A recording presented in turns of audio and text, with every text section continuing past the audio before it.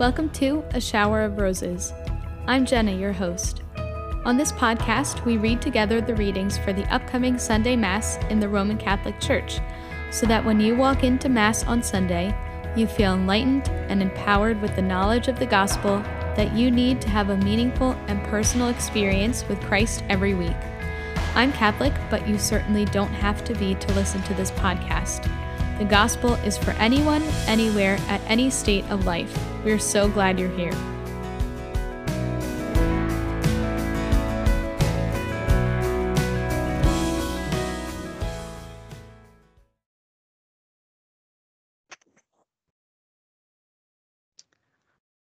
Okay, welcome back to the podcast.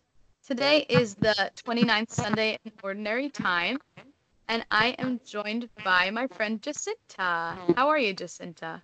I'm good. How are you? Good. Thanks so much for joining us this week. Could you tell us a little bit about yourself and your faith journey? Sure. Yeah. Well, that's a little bit of a loaded question, Jenna. I know, right? Sorry. Well, I'm from Oklahoma. Born and raised Catholic. Was not always living out my faith. Strayed from my faith at the age of 15, and fell into the partying lifestyle. And it wasn't until I was in college where I had a massive reversion back to my faith, and it was the Blessed Mother, praying the rosary every day because I was feeling despair, feeling not loved, and I placed myself in an atheistic culture by the choices that I was making, and that only led me to feel a sense of drought of authentic love and mercy, and really wanted more. And so that's what led me to pray the rosary every day. And then from doing that, it was Our Lady who knocked some sense into me and brought me home to the Catholic Church. And I've been on a radical journey since then, living all over. I met you in Philadelphia whenever I was working with Generation Life. You were teaching at St. Basils, and so I've just been on the journey and trying to say yes to Jesus ever since. So That's fabulous. I love that, what a big role the Blessed Mother had in your conversion, because I think the power of the rosary is like way beyond comprehension. Like, that's what I do usually for Lent. I'll try to do a rosary every day, and it's so amazing how it transforms like my whole prayer life drastically. So yeah, I feel you, girl. Yeah, I heard a priest once say that, if you pray the rosary, watch out because Our Lady's gonna wreck your life. Yeah. Yeah. Yes. Yeah. Have you ever done the Our Lady of Knots? No, or Lady Undoer of Knots? Yes. Yeah, that wrecked my life. Like, I remember finishing that and being like, oh, okay. Like, I didn't. Okay. All right, I got you, Mary. Yeah. It's so true. So, interesting. Fantastic. Well, thanks for sharing that with us. Absolutely. So we're going to jump into the readings for the week. The first reading is from Exodus chapter 17, verses 8 to 13. Awesome. I will take it away. Take it away, girl. Okay. In those days, Amalek came and waged war against Israel. Moses therefore said to Joshua, "Pick out certain men, and tomorrow go out and engage Amalek in battle. I will be standing on top of the hill, with the staff of God in my hand." So Joshua did as Moses told him. He engaged Amalek in battle, after Moses had climbed to the top of the hill with Aaron and Hur. As long as Moses kept his hands raised up, Israel had the better of the fight. But when he let his hands rest, Amalek had the better of the fight. Moses' hands, however, grew tired, so they put a rock in place for him to sit on. Meanwhile, Aaron and Hur supported his hands, one on one side and another on the other, so that his hands remained steady till sunset. And Joshua down Amalek and his people with the edge of the sword. The word of the Lord. Thanks be to God. Amen. Anything stick out to you as you're reading this? There's a lot of hands.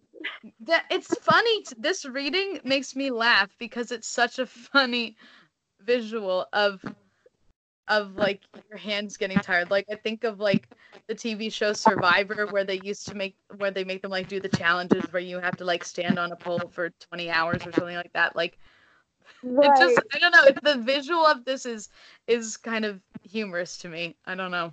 No. And that happens a lot in the Old Testament. It can be very quirky. Like, Yeah. Like, just go through the book of Judges and you'll see.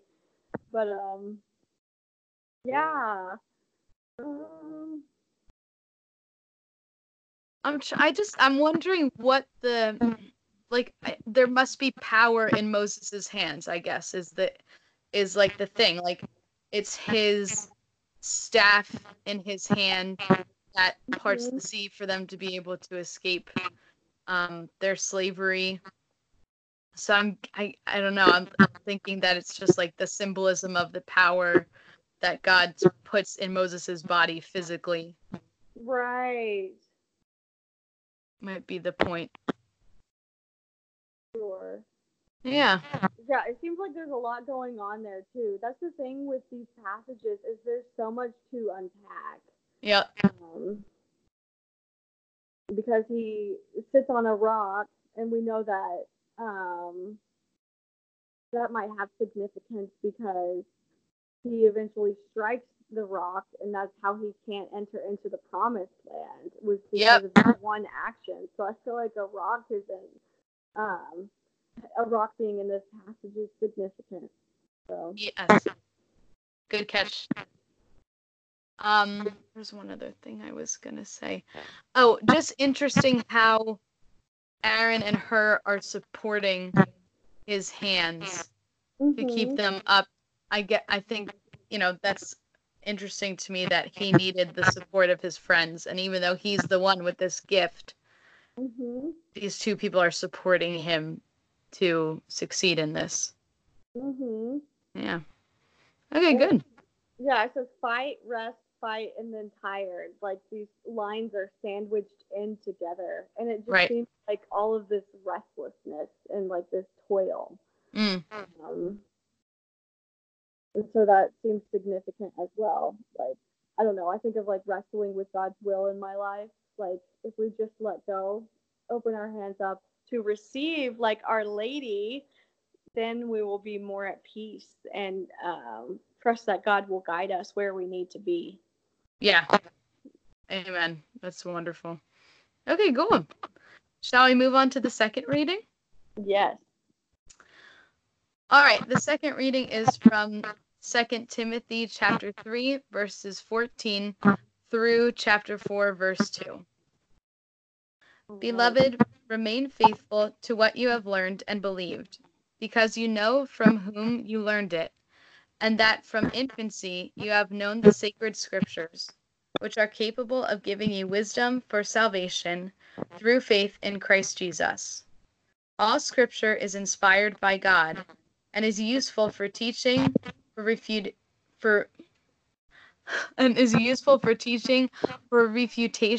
for correction, and for training in righteousness, so that one who belongs to God may be competent, equipped for every good work. I charge you in the presence of God and of Christ Jesus, who will judge the living and the dead, and by his appearing and his kingly power, proclaim the word, be persistent, whether it is convenient or inconvenient, convince, reprimand, encourage through all patience and teaching. The word of the Lord. Thanks be to God. Anything stick out as we're reading through that one? Yeah, there's a lot there. Just like there's that phrase that is too much that is given, much is expected. And as somebody who just graduated with her master's from the Augustine Institute, I have this like burning desire to share what I have learned. And It's a good desire, and it comes from God. And that's basically what I'm getting from this is just wanting to share scripture and what we've learned, and basically what we've learned with theology and things like that, and teaching about the faith and growing in deeper knowledge. Like, we do that not to make ourselves smarter in a sense, but we do that so that we can share those words with other people. And you know that as a teacher yourself. Yeah. And what stuck out to me was that sometimes that's an inconvenient and like a hard truth to share. And like there is so much of the gospels and, you know, scripture that's like beautiful and pretty easy teachings, and like, okay, that's like pretty much common sense, like don't kill everyone, like love your neighbor, like I can get down with all of that. But then you do get to those parts that are really challenging, and that like, okay, well, Jesus said that thing, so you know, we can't just brush it aside. Like, and that's what he's saying here. Be persistent, whether it's convenient or inconvenient. Like, sometimes we do have to speak those inconvenient truths, but that's part of this whole thing, you know, called faith. Yeah, definitely. Yeah. And I know Yeah, that go ahead. my work, my previous work with Generation Life in Philadelphia, and the work that I do now with Students for Life, I basically go on college campuses and tell people about abortion and the reality of it, and that's inconvenient for me. Yes. Because people don't want to receive it, and that's also inconvenient for them because they don't want to receive it. But I'm doing it in love, and that's what we're called to do, to educate and to help people become aware of the truth. And that's not always easy. It's not always easy when you're surrounded by people who believe different than what you do. But that's what we're called to do, whether convenient or inconvenient. So I just wanted to reiterate that. Yes, I can only imagine the pushback that you must get wherever you go. I mean, like, what a challenging line of work for you to be in, to know that like wherever you go, there's going to be people spewing hatred, like either to your face or behind your back. Like that's incredibly difficult. Yeah, and it's interesting too because the spiritual warfare that I feel with this job is heavy, like more than any other job I've ever done. My boss was talking to me the other day about that, and she was like, the person who was here before you, or no, the person that she was going to give the job, somebody that she offered, turned it down because of the spiritual warfare component. And I've just been feeling that a lot. I actually had like a lot of desolation this month, and that was pretty inconvenient for me. Yeah. But then I saw the fruits of it when I was giving a talk yesterday at a local community college to a pro-life group. You see the fruits of the suffering, and God does offer the consolation. But yeah, it's all about the journey, and not always going to be easy, but that's what we're called to do. And so just trying to continue to say yes. Amen, girl. With a smile on your face. All right, let's move on to the gospel then, shall we? Yes. So this is from Luke chapter 18, verses 1 through 8. Jesus told his disciples a parable about the necessity for them to pray always without becoming weary. He said, there was a judge in a certain town who neither feared God nor respected any human being. And a widow in that town used to come to him and say, render a just decision for me against adversary.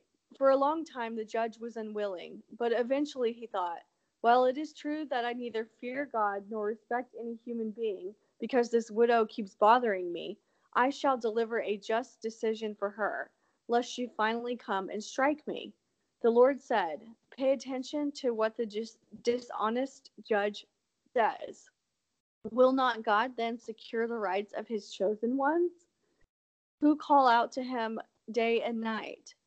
Will he be slow to answer them? I tell you, he will see to it that justice is done for them speedily. But when the Son of Man comes, will he find faith on earth? The word of the Lord. Thanks be to God. Amen. Okay, so teaching about prayer, I feel like this kind of relates to the second reading and to what you were just talking about with your job, like in those times of desolation, you have to be persistent in your prayer, because that's when Satan wants us to be the least persistent. Right. You know what I mean? Definitely. And if my prayer life is out of whack, everything else is out of whack as well. Yep. Right. I find this image so funny too, that Jesus is telling us to pray like an annoying widow that won't leave a judge alone. Like, he's telling us, like, be that annoying person that won't stop, that won't stop asking, won't stop praying. I just find that, like, to be a really funny image, because he's giving us permission to be annoying. Yeah, to be annoying when we pray.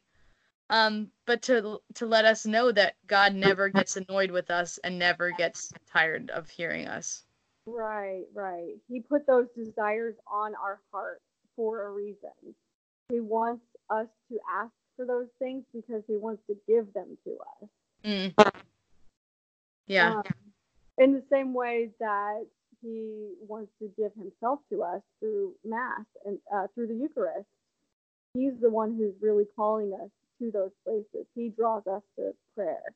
I've heard somebody say in the past that whenever we go to pray, it's God thirsting for us.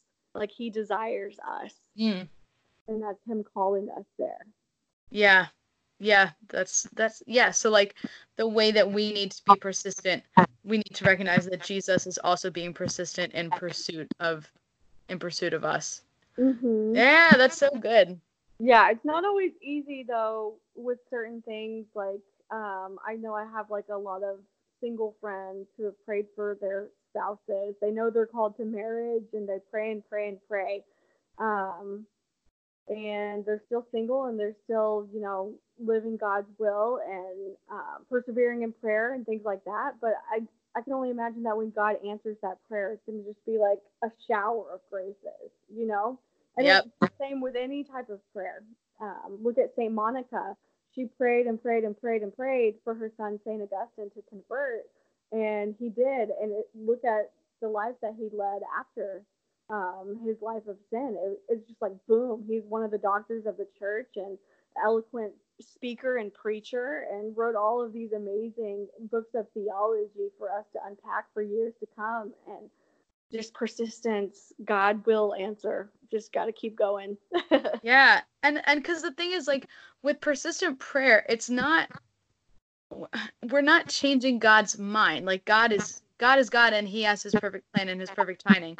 I think persistent prayer teaches us to build up resiliency and strength, and teaches us, like, really good lessons that we need to learn for ourselves. You know what I mean? Like, it makes us better people to be persistent in those times of struggle and of dryness. And I've also heard somebody else say, Christopher West. I don't know if you've done the Theology of the Body retreats in Pennsylvania.